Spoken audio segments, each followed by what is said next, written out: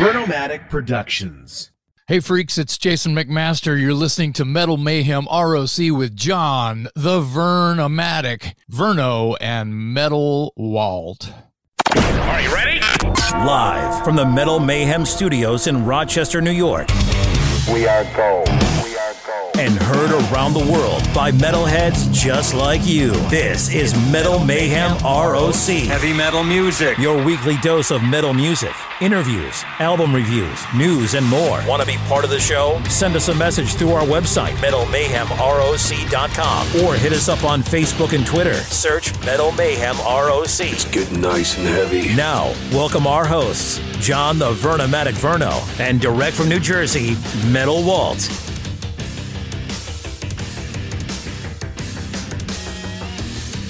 Well, happy holidays to all. Vernomatic here along with Metal Walt, and it's New Year's Eve 2022 into 2023, and we want to welcome you to another show.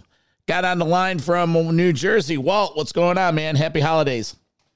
Oh, happy holidays to you guys, too. Yeah, we're sitting here rolling the tapes. It's New Year's Eve. Typically, I'm always searching for a show to go to. But there's no metal shows in New Jersey and New York on New Year's Eve this year. I mean, unless I wanted to go to the garden and see fish, but no thank you. I was going to say, aren't they doing their yearly fish bowl down in NYC? But wanted to just check in. This week's episode, we have a fun one. Jason McMaster, call him the heavy metal voice whisperer. We talked to him a couple weeks ago, and we have an exclusive interview. He talks about how he was the fill-in vocalist for not only Accept, but Armored Saint this fall. It's a great story, tells how this all came about, so that's going to be coming up in just a minute. But Walt and I just wanted to check in and do a little roundtable, little house cleaning, if you will. Exciting year here, year 4 up here at Metal Mayhem ROC. Metal Walt started as a guest on the show a couple of years ago, and he's pivoted to a official co-host status here. He's done a fantastic job. We've done interviews throughout the year, self-created content, along with our other brother in metal, Ian O'Rourke, with the History of Metal series. So, Walt, welcome. Congratulations. It's great to have you on board. Any thoughts about this year, what we've accomplished, and your involvement in the show? Well, thank you for the kind words, and I send it right back to you.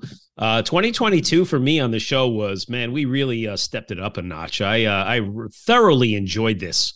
I think the combination of all the staff members, we got very creative with our content.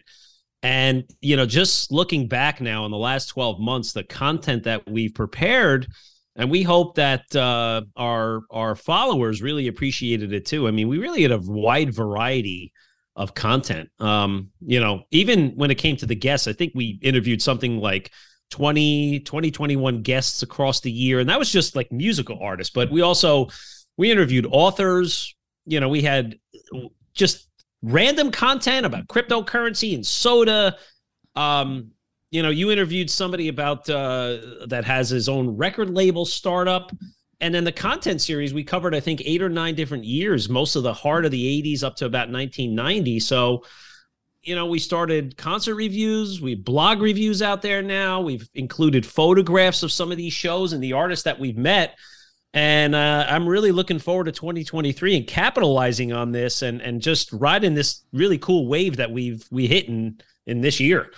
Yeah, to expand on that, let's rewind a little bit. Beginning of the year, Tony Martin from Black Sabbath fame, he came out with a delayed solo album, Thorns. Supposed to come out, and then the pandemic. And so in January, Tony came on, and Walt and I, now Walt went total fanboy, did a great job, but was digging up nuggets that Tony even forgot about. And part of the luster, if you will, of having Walt on board is his 35 plus years of going to see shows and being a resident of the tri-state area.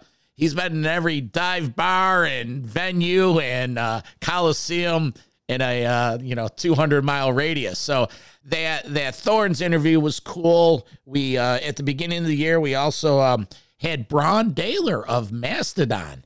Now, Bill the Rager, guy on our staff, is good friends with Braun. So we were able to get Braun on the show, and that was a great one because discussing the ins and outs of the Hushed and Grim release. And, what'd you take out of those two interviews? Those were some of the first ones that you were really involved with. Yeah, that was. It almost seems like it was ages ago. It's funny, you go back, it's like it was almost 12 months ago. I think, starting with the Braun Daler one, I mean, it was also a theme that we cut through the year that we had a lot of conversations with artists that were getting out on the road. Mastodon was out ready to promote a forthcoming spring tour, part 2 of their tour. And then they were heading over to Europe to do all the festivals. So Braun was really into talking about that. And then even a little bit later in the year, you yourself, Vern, you interviewed Brian Wheat for the Tesla tour.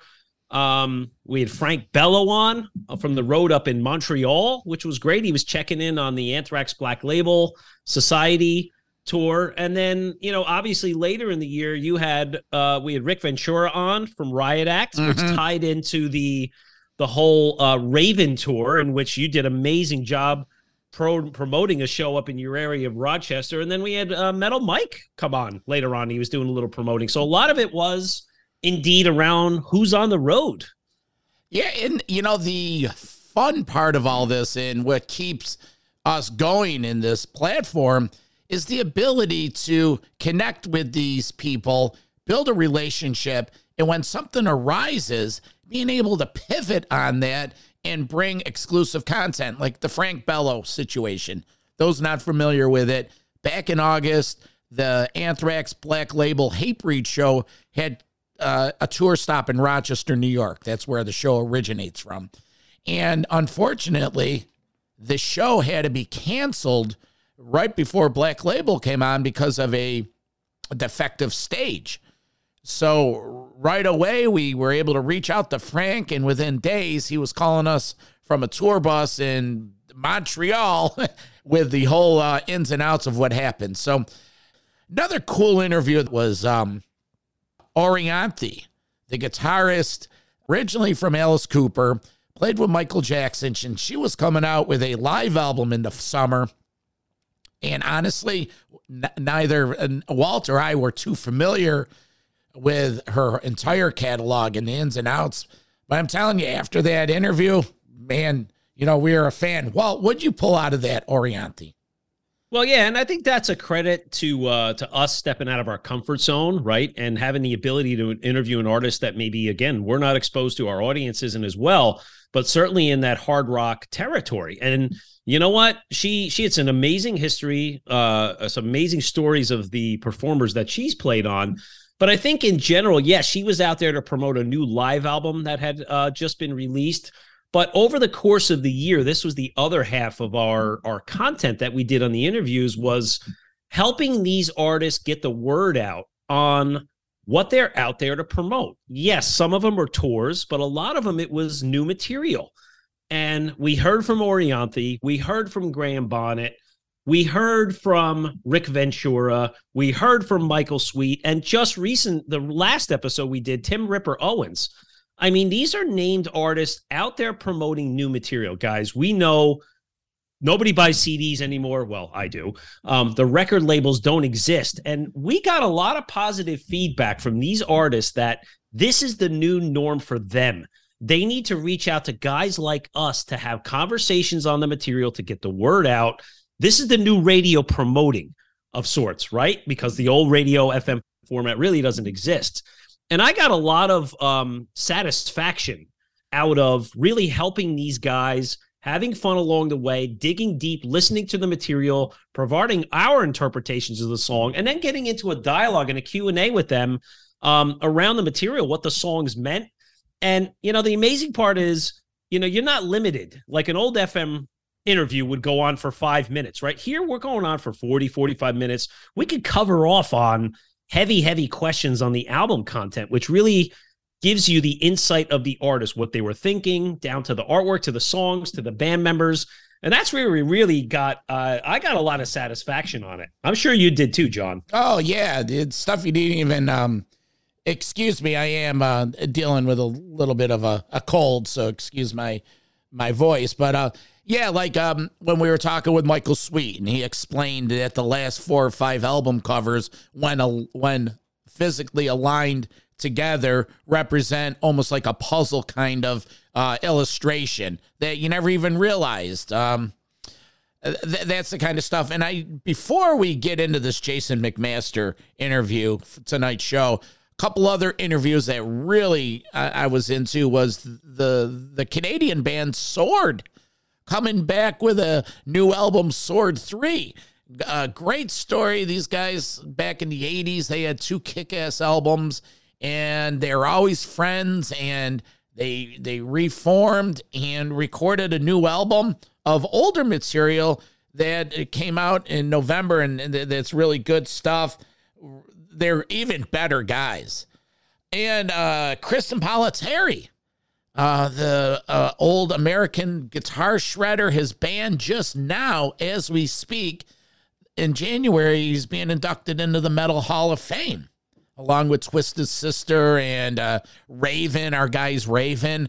So in this weird web of 6 degrees of Metal Mayhem, all of these things tie together, and that's really, like Walt was saying, that's what I get out of this. And for us to be able to, share it with you guys, because, hey, we're just the ones behind the microphone and doing all the work, but we're in this all together. So I also want to give a shout out. We have a running series called The History of Metal here, where our metal brother, Ian O'Rourke, he's involved with us here. And we started in the year 1973, back in the summer of 2021. And we're in pre-production to do the taping of the year 1991. So that's been an ongoing series, and Ian's put a lot of work into it, and a big shout out to you, Ian. And we look forward to getting you involved with that. And a new series that's in production. We have an episode in the can, and more of them are to come, is a show called Rock and Roll Detention, where either Walt and Ian or myself, we take a deep dive into a particular subject. So that's what we have going on here. A lot of advancement. We're looking forward to year 5 of Metal Mayhem ROC. And that's about it. Walt, any parting shots before we get into this McMaster interview? The only thing I'll say is to expand on what you mentioned, Verno, is, we made progress this year in getting to know some of these artists, and it's like a disease that spreading the disease, as the Anthrax album says. You know what? You meet one guy, it leads to another and to another and to another. I mean, even this Jason McMaster interview, he came through a direct friendship through Alan Tecchio, in which we interviewed for the New Jersey Heavy Metal Series book. And, I asked Alan, I said, hey, you're friends with Jason? He says, yes, I am. Here's his number. Get him on. So we're hoping this year we can even expand upon that and bring more cool, new and different artists out to you. So it was a great year. I loved it and just can't wait to continue it. Yeah, and there's so much here, and I'm glad you brought that up. Frank White and Alan Tecchio of the Jersey Metal, the history of the Garden State metal scene. They released book 1 of a 3-parter covering the years 1969 through 1986. It's just 300 plus pages of color photos and a timeline of both Frank as the photographer and Alan as the metalhead, their relationship in their proud, rich history of the Garden State. So that's what we have. We invite you to go to the Metal Mayhem ROC website, check all this out, subscribe to the pod, leave us reviews, reach out to us, and, join the community. Walt, Happy New Year. Congratulations on, part of the team. You're a true asset, and we look forward to keeping it heavy in 2023. Well, thank you. And Happy New Year to you as well. And for being the anchor of this whole institution that we call Metal Mayhem ROC. If we didn't have you there righting the ship, we'd just be a bunch of guys on the side of the boat, man. Oh, well, you're welcome. So Before we play this Jason McMaster interview, I just do want to give a shout out. We found out late last night that veteran metal media legendary producer and metalhead Bob NALBANDIAN had passed away. Didn't realize he was sick. Bob started in the music business as early as 17. He was involved with fanzines back in the day. True metalhead. He was over on the west side, the west coast. He was there at the beginning with bands like Metallica and Slayer and Armored Saint. He had a passion for the heavy metal scene, and he was really a producer of documentaries. He's best known for the Inside Metal series, the LA metal scene, the pioneers of LA metal rock, and other documentaries. We actually had him on the show back in, I believe, 2020 when he had the Bay Area Godfathers documentary chronicling the Bay Area, San Francisco metal scene. So after this McMaster interview, I am just going to attach that interview that we did with Bob as a little dedication and respect to Bob. R.I.P, my friend. R.I.P. So here you go. Happy New Year, everyone. Jason McMaster. I'm the Vernomatic for Metal Walt, Ian O'Rourke, Bill the Rager, Southern Cal, Metal Mark James, and everyone else associated with Metal Mayhem. Have a great New Year, and as always, keep it heavy.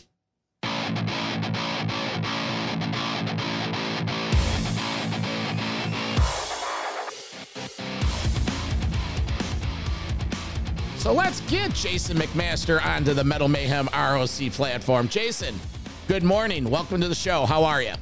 I'm good. Let's get that guy on there. Yeah. Like to introduce you to my co-pilot on this Metal Express, Metal Walt from New Jersey. My man, Walt. Metal Walt from Jersey, man. An area you probably know well and have a lot of friends in. Yeah, I like to call myself an honorary member of the Jersey metal scene. Now, maybe self-proclaimed and not enough to be legit, but I do have some tie-in with the Jersey metal family. We'll talk about that a little bit later, definitely. Mm-hmm. So, Jason, really a pleasure to be able to speak to you. I mean, John and I have done our homework on you. You got a massive history. I mean, if you were to print out a heavy metal resume, I mean, you paid on 1 million bands, side projects, one-off things, special guesting, tribute albums. You're a minister, which we want to talk to you about. You got a podcast. So lots and lots of stuff to talk about today. So which of the 2 Texas baseball teams is your favorite? No sports. No sports. So, and the reason I asked that question is, we're going to fast forward to the present before we go back in the past. And man, you've been a hot commodity this fall. And you were the relief pitcher of sorts for 2 major bands out on the road helping out your friends.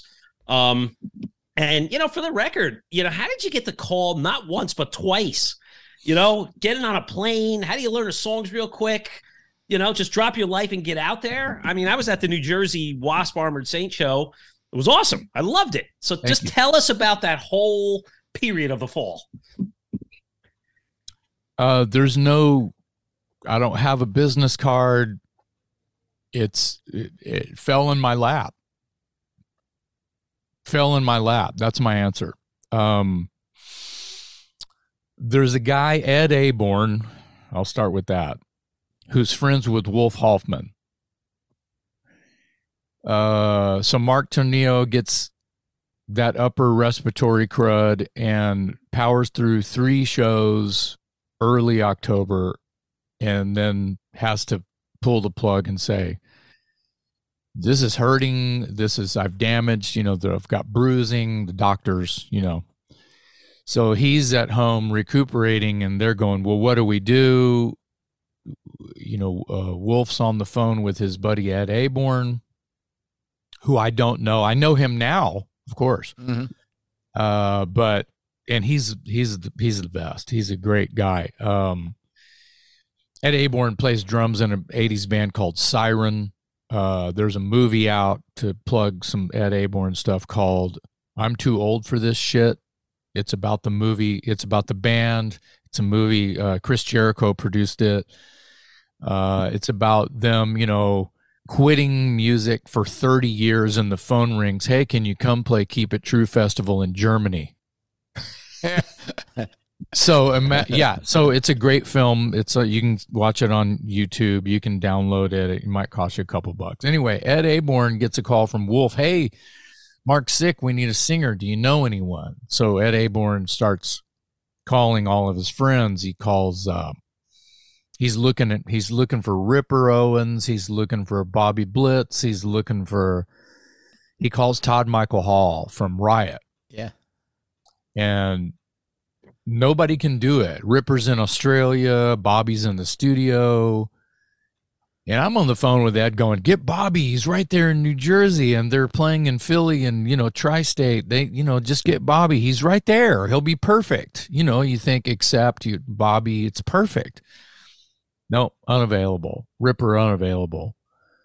There may be some people on the list that I don't know, but I don't think so. I'm not even on this list yet. These are just people, right? So, and I found all this out. I found this all out kind of like as they're reaching out to me through another source. I'll finish that. He calls Todd Michael Hall. Todd goes, I'm unavailable as well, but let me make some calls for you. And, so all the feelers are just going everywhere, right? And so Todd calls and I've never met Todd. I don't know Todd, but he seems like an awesome guy. I know he's talented and good looking beyond belief. So let's just hats off to Todd for being not even his fault. He's just badass, and that's all there is.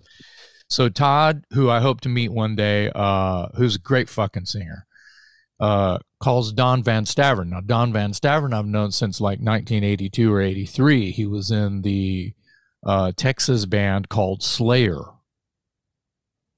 So chew on that. San Antonio Slayer, as they later became. So I've known Don forever, and he is the bass player for Riot. So I get a text on like a Tuesday. Yeah, it was a Tuesday, the 18th of October, I believe. And he says, hey man, can you sing some Accept? And I'm like, what?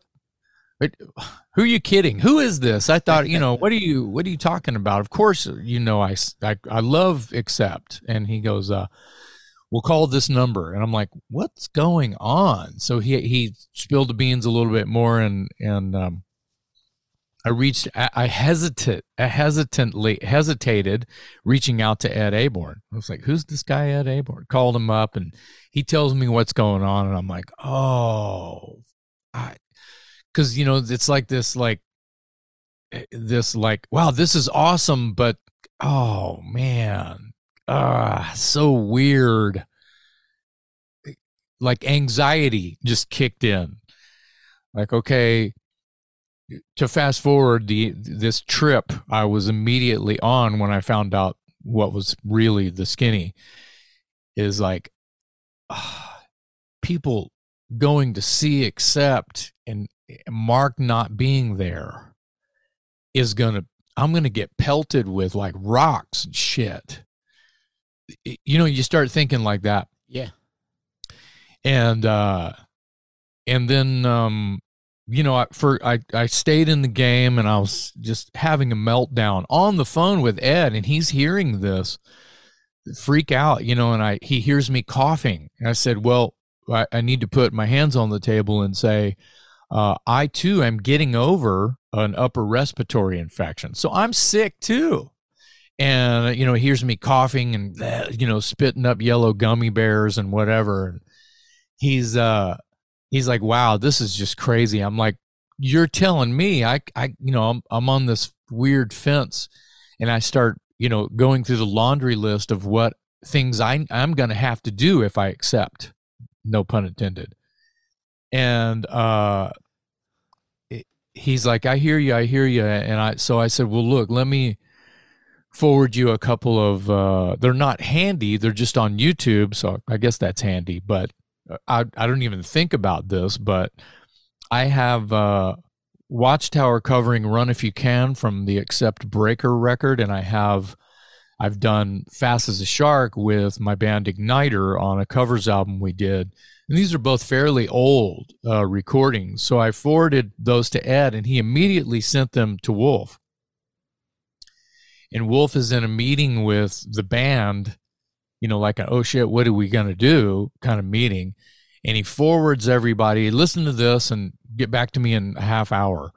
Well, during that time, Wolf had already listened to him. I'm on the phone with Wolf. And so fanboy kicks in. Oh my God, this is an honor, sir. Yes, sir. No, sir. This is me with Wolf, Yeah. And he's so cool and just normal and super smart and, just a badass, just super cool. And so once I realized, oh shit, okay, well, I need to put my brain back in my head. And we start to chat, and I tell him what I get him up to snuff on what I just told Ed. And he's like, well, those you sound good. And I'm telling him I'm still sick and I'm getting over this thing. I said, I have energy. I'm not, a zombie right now. I have, I can do this. I'm just getting over this crud, and I still have some congestion. But I guess I can do this. And, but I have to call my bosses at work and take off for a week and, blah, blah, blah. He's like, okay, well, try to set all that up as much as you can, and let's talk in an hour. So an hour goes by. I've already talked to my bosses. They're cool as fuck. They said, yeah, it sounds like you need to go do this. Wife, same thing. Yeah, you need to go do this. It sounds like you got to do this. And so I had the support of my people. Yeah. And scared to death, I start printing lyrics and putting them in a binder and listening to Accept songs I've never heard before, because I've got to sing some Mark Tornillo Accept, right? I've got to brush up on some songs I've never heard before. And then I'm brushing up on songs that I've been covering since 1983. So that was the fun part, all the Udo shit, right? So, because I love Udo. Udo's a weird taste, but I love that weird, crushing, just maniacal. No one sings like that. It's fucking great. Dan McCafferty sang like that, Mm-hmm. Anyway, I get a text from Wolf, pack your bags. That's pretty much it. Logistics, the tour manager reached out. He sent me some flight ideas, and I'm like, whatever. So my flight left at 7 a.m. the next morning. You asked how I learn a song so fast? I didn't learn those fucking songs. That binder duct taped to the floor with a halogen book light on it in front of the monitors. I call it poor man's teleprompter. I use that for a lot of bands, and a lot of bands use a teleprompter. And I don't care if they use one or not. Usually they're not even looking at it. Like people have even commented, it's like, man, I just saw Jason play with Armored Saint, and I talked to him before the show, and he's like, how are you learning that? I got a little teleprompter thing. And he's like, oh, okay. I bet after a while you don't need it. I said, see, exactly. It's just there as a crutch. Yeah. But if it's not, if I think my balls are big enough to go out there without it, that's when I'm going to fuck something up real bad. And I still fucked up a bunch of times. Came in late, tried to catch up. It's all out there on YouTube. The mistakes are there, and the greatest moments are also there. So, Jason, I got to say, on the Armored Saint show, and I know you're going to talk about how you got that gig too, but the Jersey show, I mean, number one, your singing was awesome. A, okay, but B, what I really observed was how you handled the band, the crowd. Like, you were in control, and your enthusiasm up there was what sold me on this guy's into it. He's a performer. He's professional. He's giving it 150%. That's what I took away from it more than the performance itself. So thank you for that. Well, of course, thank you for saying all those nice things. I have a question about the going back to the Accept stuff. Yeah. Okay, you've covered some songs, and then you're trying to learn songs that you never knew. What about songs that you knew that you never covered, and you're like, oh my God, those were the lyrics? Or, I've never really done this song before, and this is harder than I thought. And yeah, there was a bunch of the older material that I was like, well, I kind of phonetically know this song because I've heard it, and I have the fucking album, and blah, blah, blah, And there was a lot of like, that's what he's saying right there. There was a lot of that. Metal Heart was one. Midnight Mover was one. That were, on MTV and, and on, like I said, in my collection, but it was a lot of material that I'd never sang before at all. I never even looked at until I started studying in the airports and on the plane and, with headphones on, pretty much right up to sound check. But once again, this is kind of a big one. No rehearsal. Zero rehearsal. Like the Accept gig, I was on a plane about 19 hours after the initial phone call. The Armored Saint gig was like 12 hours after the initial phone call. John, I want you to jump in here and give link the dots a little bit to Jason about your experience seeing Armored Saint up in Cleveland, which was only 5 or 6 days prior to my show in Jersey when Jason was at the vocal.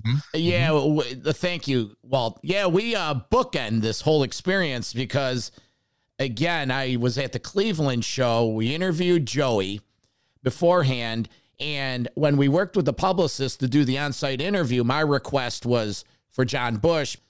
Last minute, I get notification that it's going to be with Joey. And I'm like, okay, well, fair enough. That's cool. Joey's a good dude. Yeah. But then the show comes, and second or third song into the set, John's like, all right, Cleveland, how the hell are you been? He goes, listen, I'm a little under the weather, and like a sports team, I don't have anyone to back me up. There's not a backup singer. So stay with me. I'm doing the best I can and, put on a great show, and didn't think anything of it. Fast forward a couple days, and the tour whisperer is called into duty again, and we see, Jason stepping in for John Bush. And we're like, wow. And then, you get the call, and then 3 or 4 days later, Walt's seeing, like you said, saw the tour. Yeah. So without getting too far behind the scenes, I know the publicist for Accept handles Wasp. And I didn't know if that connection and the proximity of the time that you just did the Accept gig led to a quick in. How did the whole Armored Saint come about? That's very interesting about the publicist connection, but honestly, I spoke to her, nor heard nary a mention of any publicist being involved in any of it. Real quick, when you said you saw the Cleveland show, I believe John had done like 2 or 3 shows wounded, with some bruising, exactly like Mark did and Accept. He had done like 2 or 3 shows kind of bruised and wounded and knew that it was coming, kind of like, where's that fucking day off, And there's not a day off if you look at that. No. Yeah, Armored Saint didn't have to cancel any shows on the Wasp tour, but Accept canceled one, and then the band did a show without Mark, without any frontman, I should say, in Toronto, where the rhythm section, Chris and Martin sang. They traded off and they played a set, and they were forthcoming with the audience before they played. Look, Mark's ill, he's, getting taken care of, and, we can play and you guys can sing along, and, we can have Chris and Martin sing some stuff. We're all here. Do we have a heavy metal party and celebrate life, or do we cancel the show? And the audience was like, fuck no, let's rock, So I thought that was a class act. Yeah. Well, I believe it was the next day that they had a day off, and that's when the Accept thing happened, and I ended up being on a plane the day after that, which was another day off for them. And then there was, 6 in a row or something like that. Very similar to the Armored Saint thing. So it was weird how they tried to, both guys, John and Mark, tried to power through, and then just were like, after a few shows, they were just like, whoa. Mark's doing a 90-minute set, and John was doing like a 10-song set. That's another thing, too. The Accept gig was more work for me because it was a headlining set. The Armored Saint, they're supporting Wasp, so the Armored Saint set was like half to work. It's still daunting. You can't. I mean, I'm trying to dumb it down, and no, it's still like, people were going out, this guy's crazy, talking about after the fact, talking about me going, this guy's crazy. One, he's crazy to even attempt to do not one, but 2 of these step-in gigs. Balls must be giant, don't fit in the house kind of. And I was just like, no, man, you just print the lyrics out. And if you're a fan like me, you just have fun with it. And that's really kind of a dumbed down, but they're not wrong by way of how daunting it actually is. Being complimentary is like, whether I take the crazy as complimentary as I do giant balls. But the Armored Saint phone call, if you will, it's a Sunday night. I had just played a gig on the Saturday night prior with Igniter, and this would have been November. I'd only been home a couple of weeks, 2 or 3 weeks maybe, from the Accept thing. And not to get overly detailed, I'm in my robe, got the dog in the lap. I'm going, man, that was crazy, that Accept thing. That was crazy. And I'm just chilling, and I'm back into work, and everything's back to kind of normal. And I get a text from a phone call, actually, which I didn't answer. I'm like, just text me, what's up? From Scott Dalhoover, my guitar player in Dangerous Toys. And Armored Saint played that night, I believe, in Philly, which is a couple days after you saw. Pittsburgh, thank you. I later on found out that Bush was, like walking off stage, looking at the band going, I'm done, like cutting his throat motion. I can't, I'm going to bed. I'm calling my wife. I'm something, he's out. Yeah. He tapped out. And so it was a serious moment. And like literally 2 hours after they finished their set in Pittsburgh, my phone rang.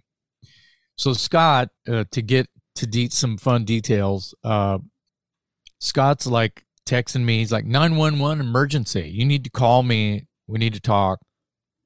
He may have mentioned Philip Sandoval. Mm-hmm.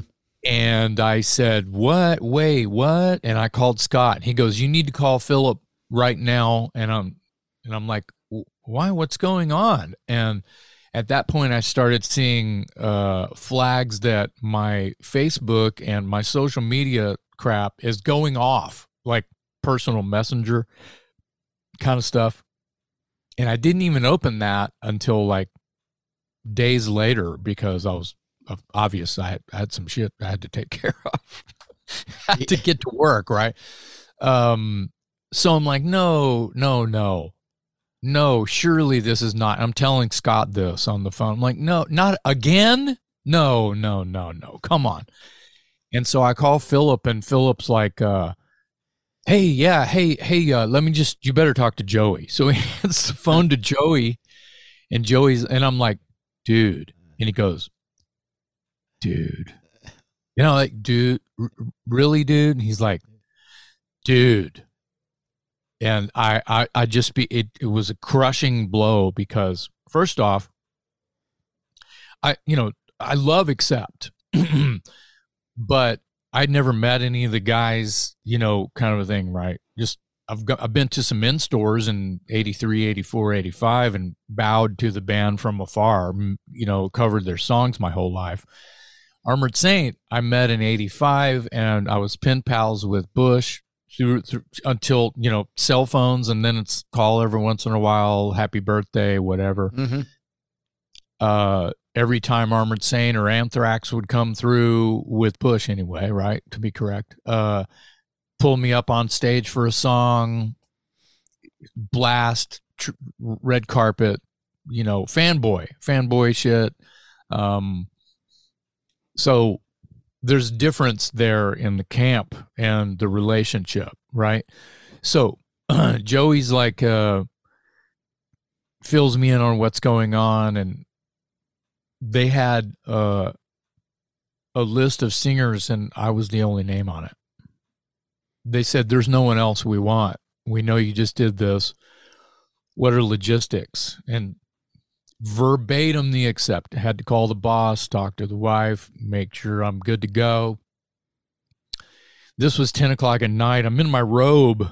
Yeah. Next thing I know, I'm out here printing Armored Saint lyrics, making a binder. Putting the things I brought on the accept run back in my suitcase. Which ain't much. No checked bags. My teleprompter, lots of black clothing, and an extension cord for the halogen light for the ghetto teleprompter. And that's pretty much it. And I fly into Baltimore. Drummer for Dirty Looks. I'm fronting Dirty Looks now too. Mm-hmm. That's fun because I'm a huge Dirty Looks fan, and now I'm in a 2.0, right?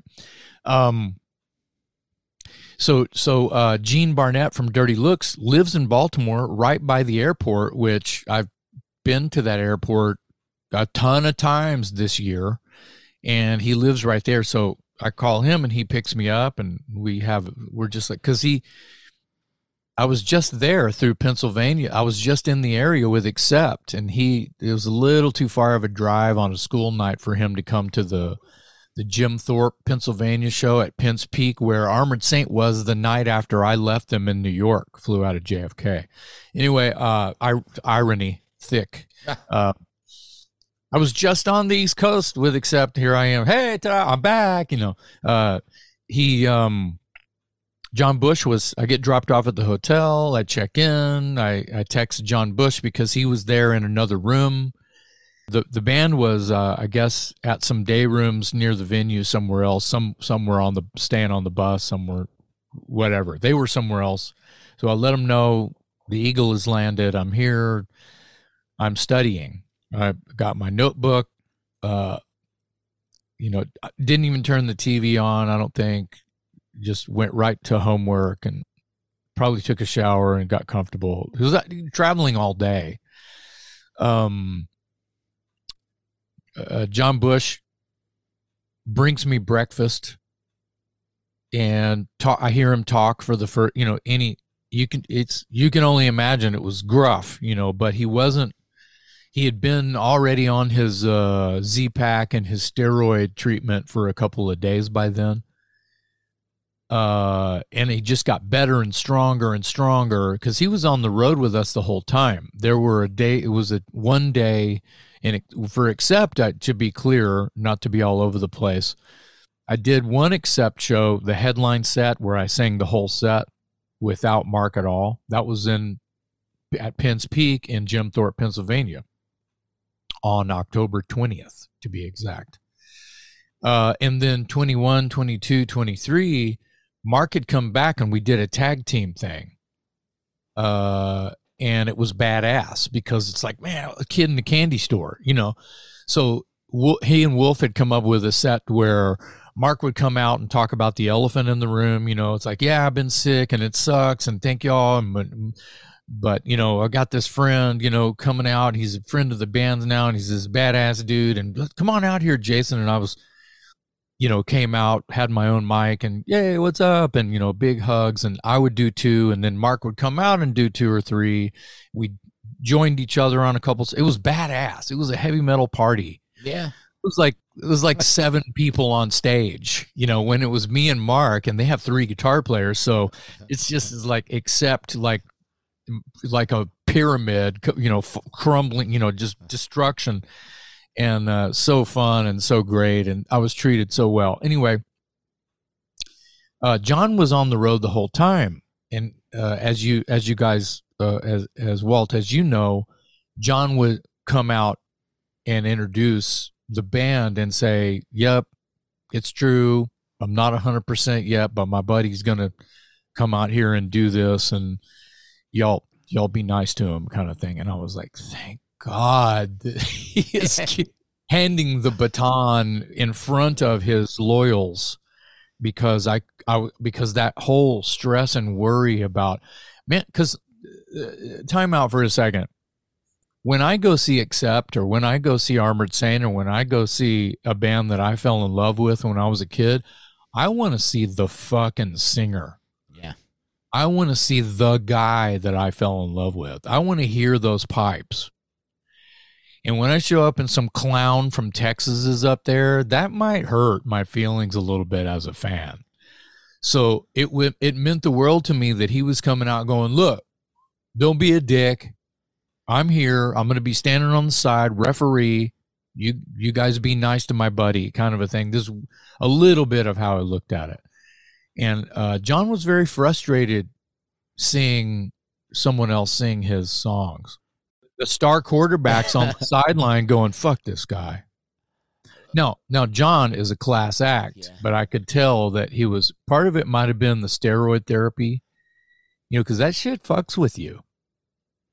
But he was a champ. He is one of the best dudes I've ever met in this business, obviously, and we have history. And it was another thing that made it different than the Accept thing was it felt a little bit more like family, even though I was red carpet treatment with Accept. Both camps gave me my own bunk on the bus. It's eat whatever you want. Let us know what you need. The sound man and the crew were like, you let us know what you need. We're going to make it happen for you. You're saving our ass in a big way. A lot of the fans don't realize that if either band wouldn't have been, just for whatever, by Murphy's Law, whatever, would not have been able to contact anyone to step in and do that. And ultimately, terrible to think of, cancel a week's worth of shows. The crew doesn't work. No one makes money. The promoters are upset. You have to come back next year and redo those shows. You're gonna lose money on that probably, because it's out of having to reschedule it. Didn't happen. Jason, it's amazing, and it's just I could speak for Walt. This is just a story. It's an unbelievable story. Thank you for sharing that. That's like, you're so welcome. And as a fan, it's like the Rockstar movie or some shit. Yeah, a little bit, right? And it is, and you don't know it, right? All you do is you see the headlines on Blabbermouth, and everybody goes to YouTube. Oh, McMaster's in, he's in again. Cool. They didn't cancel the shows, but nobody really knows the whole background and the whole story, how it gets there, the challenges. And that's what's awesome that you're sharing this. Yeah. Well, I just can't believe that lightning did strike twice in the exact same place. What if you got a call for a third? And here's a couple questions. What did your boss say when you had to go back? Your wife's cool with it. And what about your dog? Your dog was probably pissed off because there you are gone for like a month. He's a mama's boy anyway, so that I knew that was going to be fine. Okay. Thanks for asking. He's a sweet little shy Chihuahua, and I'm sure he was fine with mom, but yeah, he did do some backflips when I came back twice. The boss, the second time when the Armored Saint thing happened, it was kind of like it was a text message. I said, guess what? And this is like at 11 p.m. at night, on a Sunday. Guess what? Didn't call the boss, text. Guess what?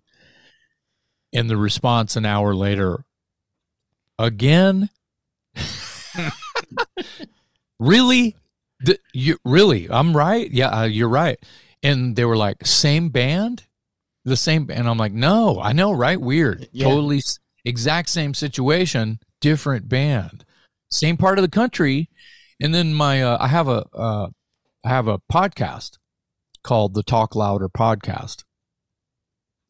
I guess I should plug it. You talklouderpodcast.com. You go there. It has all the platforms that you can get it anywhere. We tape it. It's on YouTube. We just did we have 120 episodes. We interview our favorite people in the world.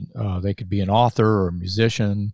Sometimes we don't have a guest. We just nerd out, Imagine Beavis and Butthead and Wayne and Garth and ripping off that metal show on YouTube. Same shit. Oh, I'm familiar with it. We'll see you in March down at Rockin' Pod. Oh, sweet. Down in Nashville. Yeah. What an honor. These stories, both, we did an exclusive on the Accept thing, and we did an exclusive on the Armored Saint thing, and those are on Talk Louder, and those are literally detailed by minute to minute to minute to minute of the entire stories. This was a halvesy version of it because it could take an hour to tell the story, right? Oh, sure. And then, we're able to have our testimonial and our input on the play-by-play, which is really cool. And it's another angle that you guys have, because you're, like you said, it's like piggyback and sandwiched, and I'm here and whoa, and this is whoa, and all of these lights are connected now. It's sort of like heavy metal forensics as piecing the story together. So the next time you tell the story, you'll be like, yeah, well, Vernomatic and Walt from the Metal Mayhem ROC podcast, they were there at the beginning before it happened, and give you liberty to include that. But yes, today on Heavy Metal Forensics, yeah, Jason McMaster, you are a true lifer of heavy metal. Like Walt said, we could go on all morning. Remember, Jason will be at the Rockin' Pod March 17th through the 19th, 2023, down in Nashville. Come on down, shoot the shit, bring your dangerous toys, bring your Watchtower merch, have him sign it, buy him a beer if he drinks. Don't even know that. But the stories are fabulous, and we appreciate you spending your Sunday morning with us.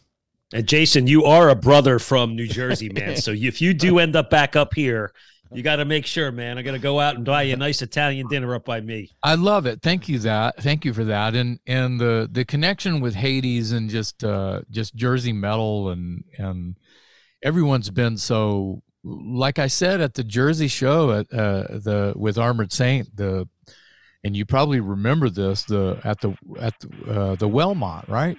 Yes. Yeah. I even said I love New Jersey and I love New Jersey metal. Do you remember me saying that? I do remember that well. Yes. It was my version of basically giving you guys a hug for many, many reasons, and so that was important for me to convey. Sounds good. All right, Jason. Have a great Sunday, and thanks again. Yeah, you're so welcome. Thanks for having me. Yeah. Thanks, Jason. It was a lot of fun. Cheers. Awesome. Cheers.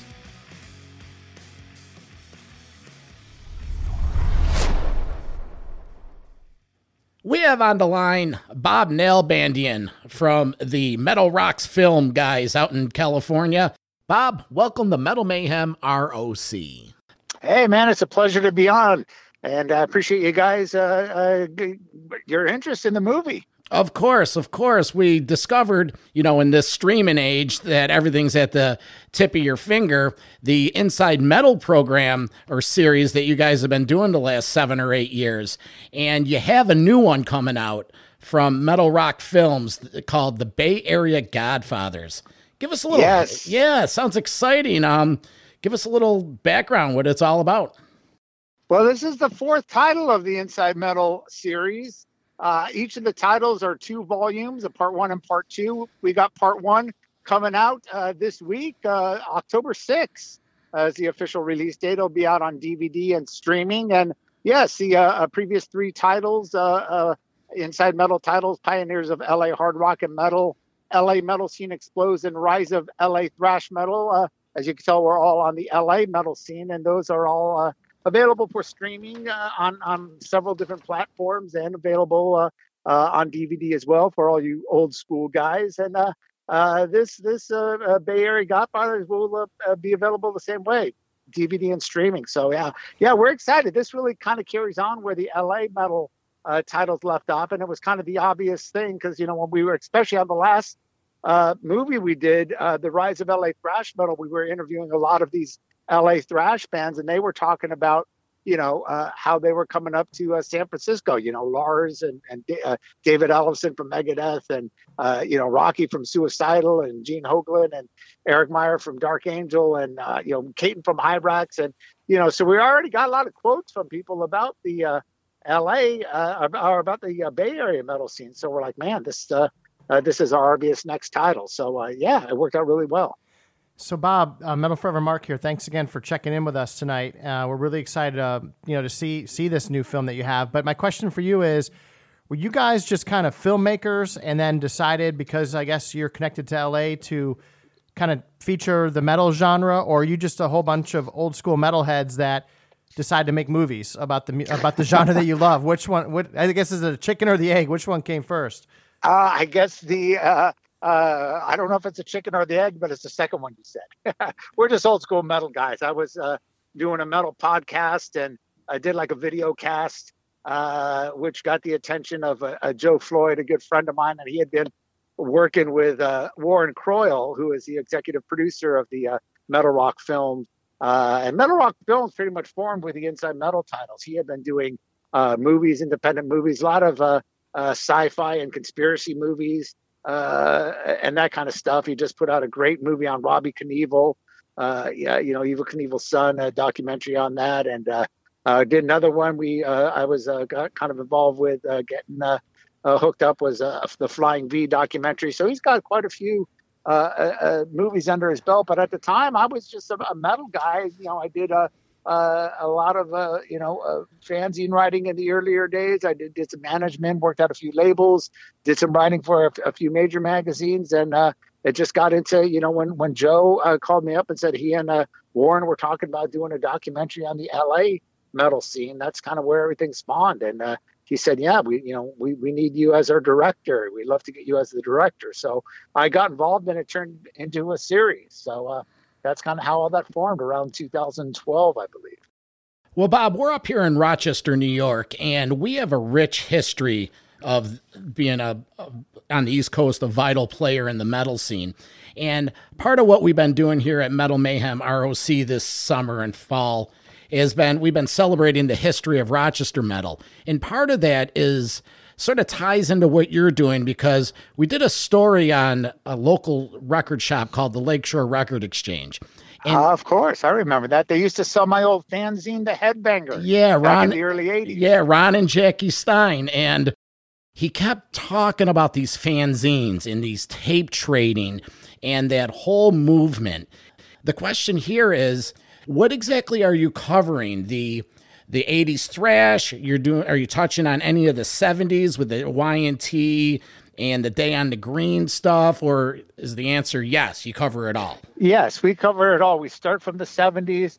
We cover the whole scene. It's basically the early scene. So it goes through we don't cover we definitely get into Y&T, and we have Mike Varney in it who talks about I guess you didn't get a link from a Chipster of the movie, but it covers some of the Day on the Greens and most of the hard rock and metal. We don't really get into the Journeys and the Santanas and all the more classic rock stuff, but pretty much starts with Y&T and goes on through the mid to late 80s. So when the scene was thriving pretty much, and we do all genres of metal, not just thrash. There's some glam covered, Davey Vane from Vane, Billy Rowe from Jet Boy, Howard Tiemann from Head On, and Al Tiemann from Roadrunner, Peter Marino from Le Mans. So a lot of different stuff, and a lot of the traditional metal. We got Law's Rocket, we got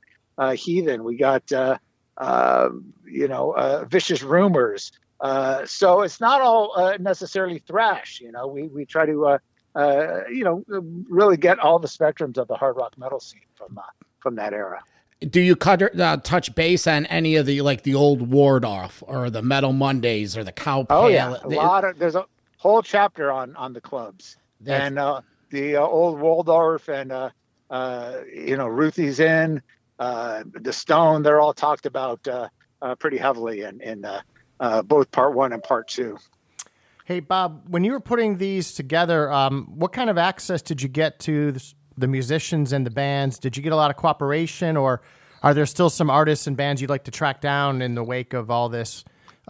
Whether you do it on social media or maybe use it for future projects.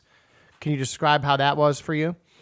Yeah, fortunately, I brought in. We brought in. I'm from LA originally. I'm actually coincidentally living in the Bay Area now in San Jose. When I was putting this together, I had a team up here of people. My camera guy, Alex Gray, and I also had John Stranansky as a producer. And I had known John since the early 80s. He started a fanzine right around the same time I started my fanzine. He had Metal Rendezvous, which turned into a legit magazine, and I was doing the Headbanger. And so we've known each other for, nearly 40 years. And so he was an obvious choice growing up in the Bay Area, seeing all those bands back in the day.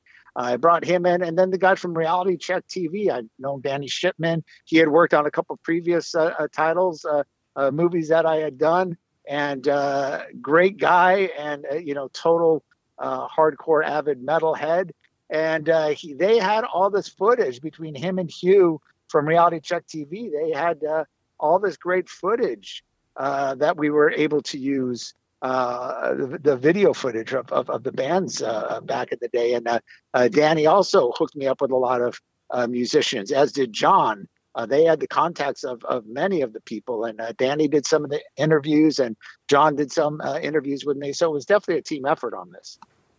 That's great. And by the way, we recently had a chance to talk with Don Dokken for about almost a good hour, like a real deep dive into that whole LA Strip scene. And this one's probably not related. He could talk forever, Don. Yeah, but it's not. Yeah, but it's not related to the Bay Area Godfathers one, but maybe the LA Strip one. And he was basically saying that aside from Van Halen, that initially, like in the late 70s and early 80s, a lot of the glam metal or hair metal, whatever you want to call them, really wasn't happening. So he said at one point he actually went over to Germany and started kind of getting into where Accept and Priest and Maiden and all those bands were. So just again, talking about that recollection, what do you think about how that kind of transpired? I mean, it took a little while for that metal to kind of catch root in the LA scene.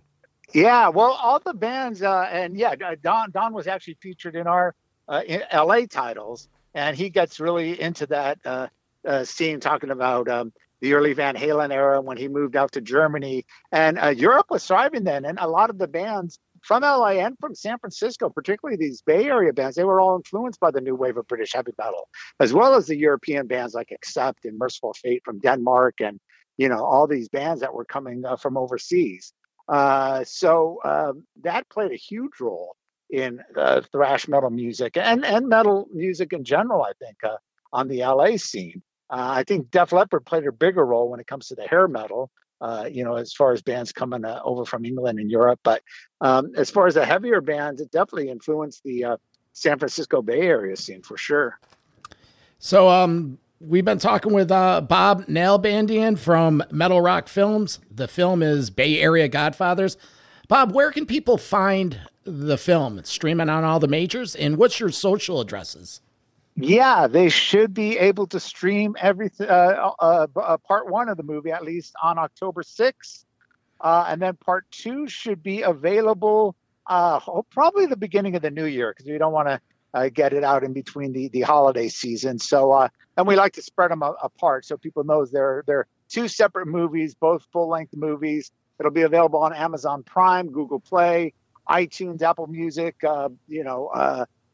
cable pay-per-view it should be on, and of course it'll be on available on DVD for all you old school people out there that still like to collect DVDs. You could order that online on Amazon and Walmart and BestBuy.com. So it should be pretty readily available, and some of your local record stores might even carry it. Oh, the great House of Guitars, they'll have it.